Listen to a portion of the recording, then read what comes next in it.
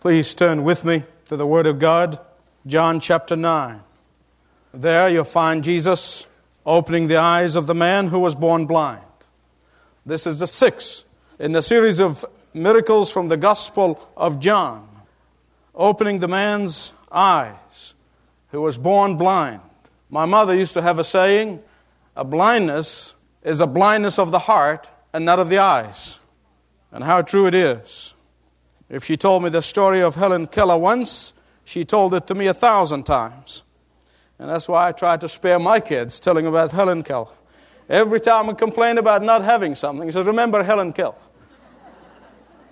Now, we are told in the Gospels that Jesus healed blindness at least on 7 different occasions. In fact, there are more miracles of giving sight back to the blind, more than any other category of any miracle. And that is very significant. It is very important. Because there is no story of a sight ever being restored to a blind person recorded anywhere in the Old Testament. In the Old Testament, the giving of sight to the blind is associated with God alone. Exodus 4:11 and Psalm 146:8. In the Old Testament, we read that the opening of the eyes of the blind is the prerogative of the Messiah alone when He comes. Isaiah chapter 29, chapter 35, and chapter 47. Here in John's Gospel, chapter 9, we read that Jesus was moved with compassion toward this man who was born blind. This beggar who was sitting outside the temple gate, presumably an enterprising guy, and capitalizing on the compassion of those who are coming out of worship. Little he knew that the light of the world was passing by him. This man who was blind from birth is a representative of every one of us. All of us were born spiritually blind. No matter how youthful, no matter how beautiful, no matter how intellectual we may be, we all born spiritually blind. But notice that while the disciples were interested in the cause of blindness, Jesus was interested in restoring this man's sight. When we come to Jesus, we are condemned. Our sins condemn us. Our hearts condemn us. Our consciousness condemn us. Our neighbors condemn us. Our friends condemn us. Satan condemns us. But Jesus sets us free. Satan and the flesh are always concerned of heaping guilt and heaping condemnation upon us. But Jesus is anxious to set us free. Satan and the flesh are always concerned about how deeply we have sinned. Jesus is concerned of how genuine our repentance is. Satan and the flesh are always concerned of how we committed sins that are unforgettable and unforgivable. But Jesus said, my blood cleanses you from all unrighteousness. And the disciples here were speculating on the relationship between the people's sicknesses and their diseases. But Jesus was interested in glorifying the Father. Look at the passage carefully. The disciples were philosophizing as to the nature of man's blindness. But Jesus was philanthropizing, I made up a word, in restoring this man's sight. Not only the disciples were off track, but the neighbors were confused. They did not know whether this is the same guy. The neighbors did not know how to take the change in this man's life. The neighbors did not know what to make of this change that has taken place. The neighbors who did not ever hear or see anything like this ever happen before were confused and wondering if it's the same man. And the man insisted, I'm the one. So in their confusion, they took the man to the Pharisees. Now listen carefully. Taking a healed man to the Pharisees is like arguing the pro-life position to the National Organization for Women. I mean, just imagine, it's like taking a blind man whose sight have been restored to the Pharisees is like talking about sexual abstinence to the Planned Parenthood organization. I mean, this is absolutely the wrong place to go.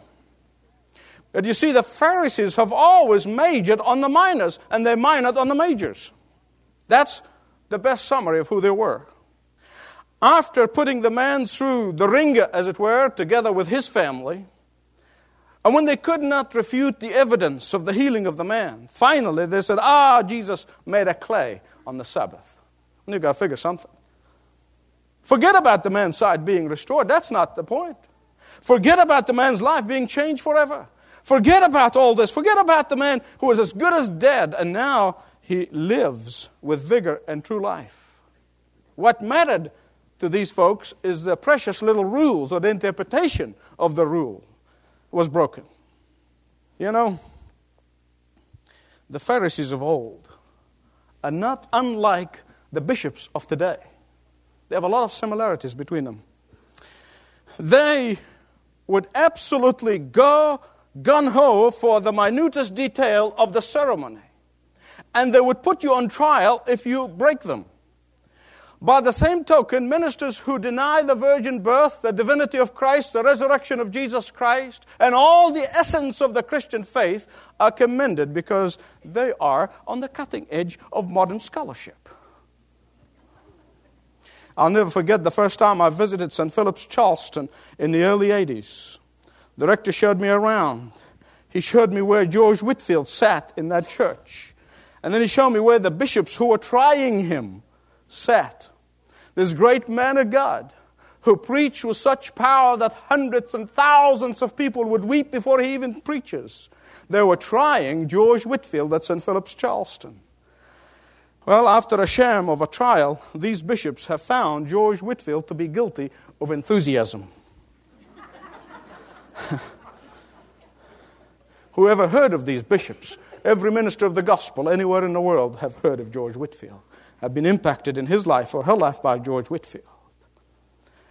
But you see, there is a relationship between physical blindness and spiritual blindness. In fact, the Bible tells us that physical blindness is a type of spiritual blindness. And it is not therefore surprising that Jesus is the only one. None of the prophets of the Old Testament. Jesus is the only one who not only able to restore the sight, physical sight, but spiritual sight. That's why Peter calls him a stumbling block, you see. You either have to believe that Jesus is the only one who can reach down and open your spiritual eyes, or you will never see at all. He's the only one who can do it. And that is why after healing this blind man, Jesus said, look at verse 39. He said, for judgment I came into the world, that those who do not see may see, and those who see may become blind. What does he mean? What does he mean by that? Those who humbly admit their spiritual inadequacy, those who humbly admit their spiritual needs will receive the spiritual sight. But those who convince themselves and deceive themselves in self-knowledge are going to remain blind. Thinking of eyes and seeing and blindness, I thought of a friend of mine told me this story. He was one of those motivational speakers, and he was speaking somewhere in Florida, and in the middle of his speech, he bragged about what a good golfer he was. And at the end of the speech, a blind man walked straight up to him, and he said, you think you're a great golfer? I challenge you for a game of golf. And the man looked at him, and looked at the seeing dog, and he said, no, don't worry about it, forget it. He said, never you mind. He said, I want to challenge you, you name your price. Oh, my friend tried. He said, I can't take advantage of a blind man. He said, never you mind, I am going to take you on. Finally, after a friendly argument, my friend said, okay. He said, what time do you want to tee off? He said, 1 o'clock in the morning.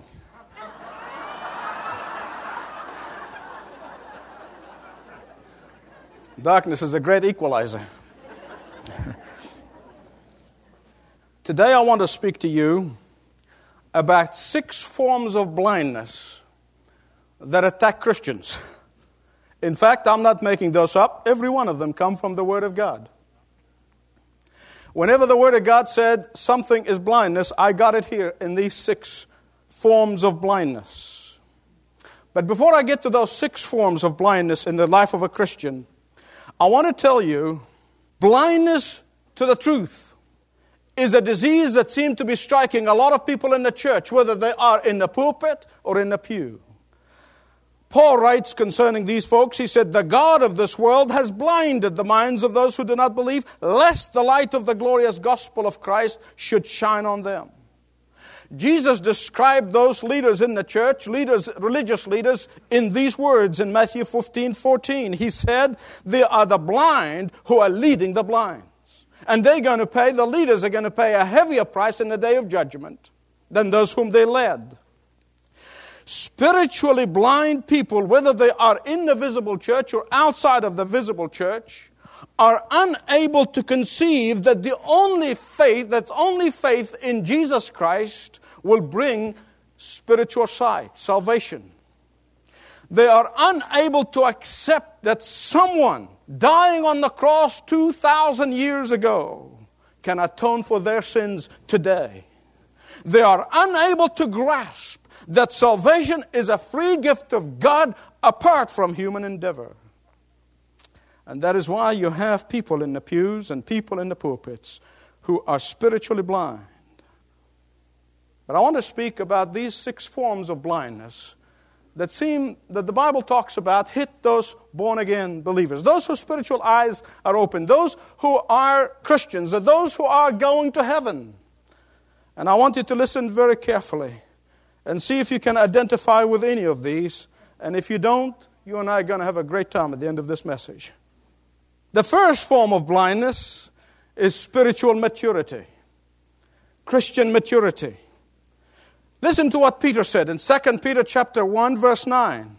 He said, "Those who lack godliness, who do not live a godly life, they are blind. They cannot see because they forgot that they have been cleansed from their sins." In other words, immature Christians suffer both from spiritual myopia as well as spiritual amnesia. There are believers who are born again, who live their life in spiritual immaturity. They live all their life in a spiritual nursery.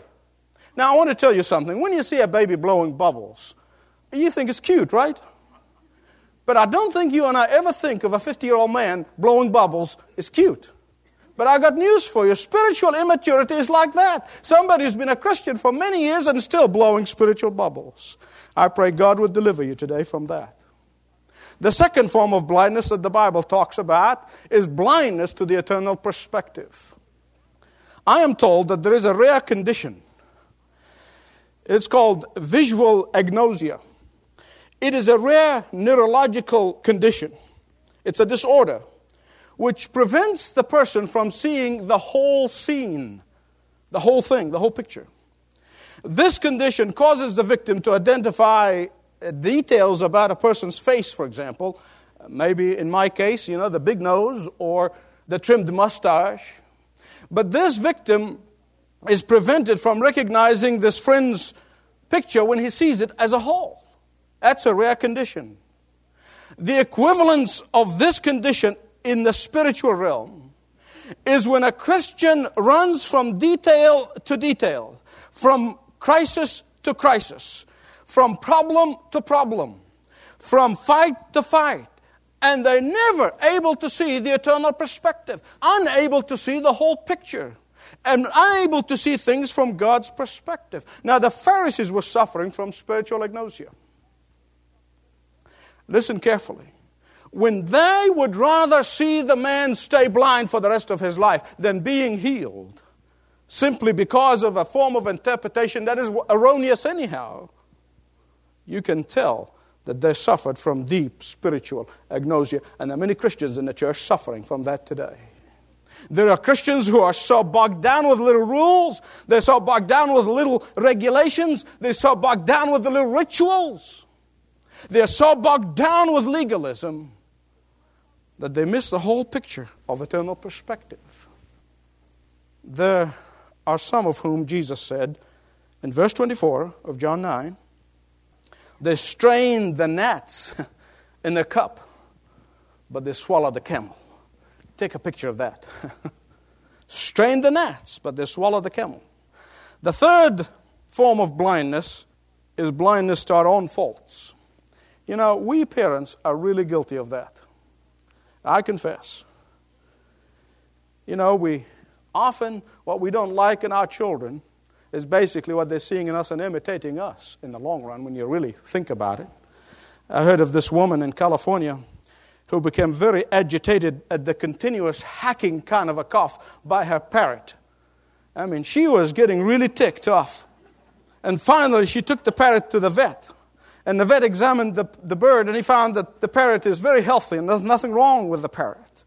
All along, the parrot was doing is that he was imitating the raspy bark of its cigarette-smoking owner. He was just mimicking her. Jesus warns against us finding the sliver in the eye of our neighbor and ignoring the log that's in our own eye. The fourth form of blindness is blindness of money. Now, I want you to strap your seat belts on this one. Write down, read the following. I don't have the time. I wish I did. Exodus 23:8, Deuteronomy 16:19, and 1 Samuel 12:3. A coin is a small thing. Is as small as a penny, perhaps. But if you get it too close to your eye, it blocks the sun. But also blocks the sun of righteousness. To most people, money is like shoe. If the amount they have is too small, it pinches and irritates. And if it's too much or too large, it causes them to stumble and fall. I want to tell you something. I'm assuming that we believe what Jesus said, right? Amen? Thank you. And what Jesus said, that if you really want to know, listen carefully, if you really want to know what kind of a person you're dealing with, don't examine his or her personal biblical knowledge. Don't necessarily fall for what they tell you who they are. They may be true and might not. Don't look at the outward appearance of what a super Christian you're talking to. No. He said, if you really want to take a spiritual temperature of a person, find out where the bulk of their money is. I'm still assuming that we believe that Jesus knows best, right?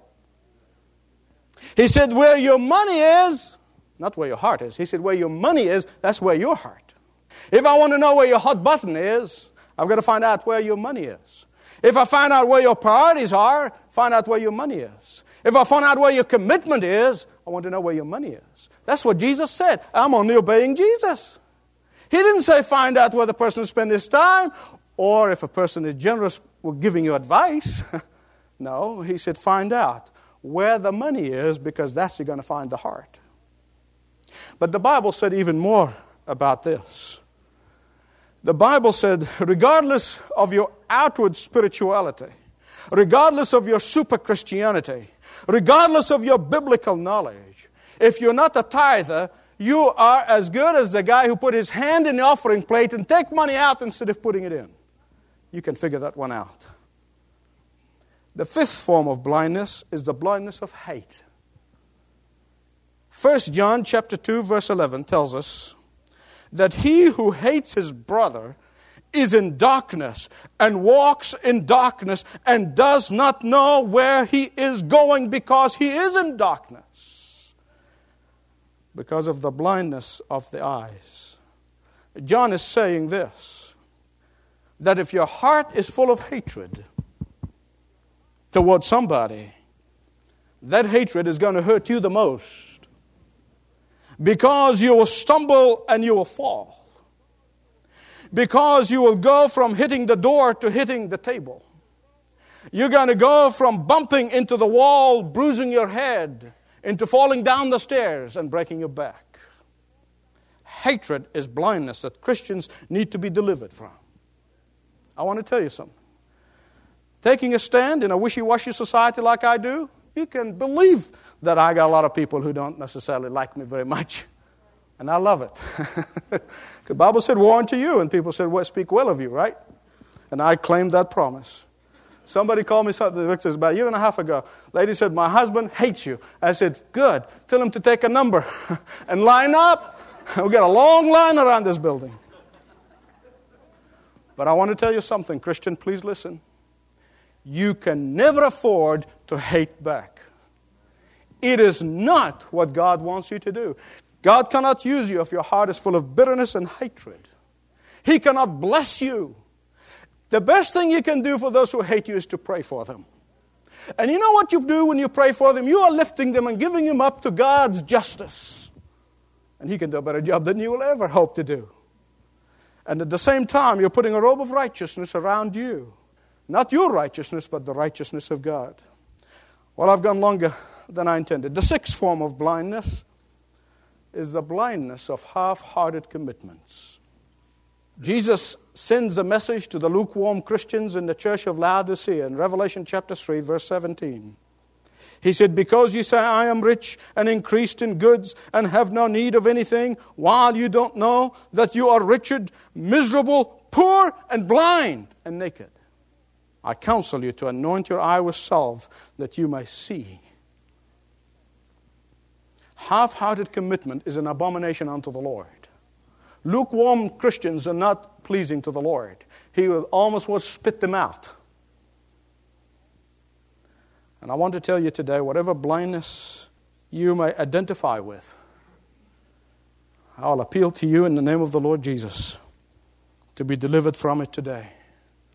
With the same power that opened the eyes of that blind man, Jesus' power is here with us today. And He's able to come and deliver you from whatever blindness you're suffering from. One of the first eye transplants ever taken place was in New York, in Manhattan, in the 27th of January, 1951. It was a South African citizen. And a man died in Michigan, donated his eyes, and they did the eye transplant. When the man was finally returning home to South Africa to see his family for the first time, the South African newspaper headline said, he will see his family for the first time through a dead man's eyes. And how true it is.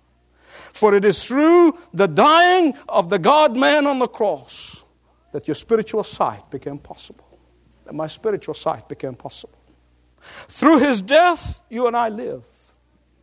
Through His closing of His eyes on Calvary, our eyes were opened fully. His was the separation from the Father, so that yours can be eternity. His was the curse of sin, so that yours and mine be the blessing of God. When He hung on the cross, He lifted you up. He lifted me up. Through a dead man's eyes, you and I are able to see. What is your blind spot? Blindness to the truth? Blindness to spiritual maturity? The blindness to the eternal perspective? Is it blindness of seeing your own faults? Is it blindness of money? Is it blindness of hatred? Or is it blindness of half-hearted commitment? By nature, I am fascinated by the early Christians. I read everything they can lay my hands on, ever since seminary days. And how they paid so dearly for their faith. Pliny was the Roman governor in Asia Minor in the early 2nd century. And he was puzzled at the spiritual sight that the Christians have. I want to tell you something. When your spiritual eyes are open, and the world see that, you're going to baffle the world. Not the world will baffle you. You'll baffle them because you're seeing what they can't see. And that's what happened with Pliny. So he was puzzled by these Christians who were coming to him, in front of him for trial, one after the other. Then he wrote what later on became a famous letter of asking advice from the Emperor Trajan. He said, a certain unknown Christian was brought before me. Finding little fault in him, I proceeded to threaten him. I will banish you, I said. You can't, said the Christian, for all the world is my Father's house. Then I will slay you, said Pliny. You can't, answered the Christian, for my life is hid with Christ in God. Well, I'll take away your possessions. You can't, because I already sent him on to heaven, said the Christian. I will drive you away from humanity, and you will have no friends left, was Pliny's final threat to this Christian man. But the clear reply came back once again from this man with spiritual eyes. You can't, for I have an unseen friend from whom you are not able to separate me. Pliny finally concluded by asking the emperor, what was a poor, harassed Roman governor with all the powers of life and death, torture and the stake at his disposal? What is he to do with people like that? Where is the area of your blind spots? Put your finger on it today, not tomorrow. Tomorrow may never come. Today. And say, Lord Jesus, open my eyes that I may see. Let's bow our heads and come before God. Scripture said that our hearts are deceitful, but God knows our hearts. And He is able to minister to us individually, all at the same time right now. What form of blindness are you suffering from that is holding you back from the blessings of God? You name it to yourself, between you and the Lord. Name it. Father God,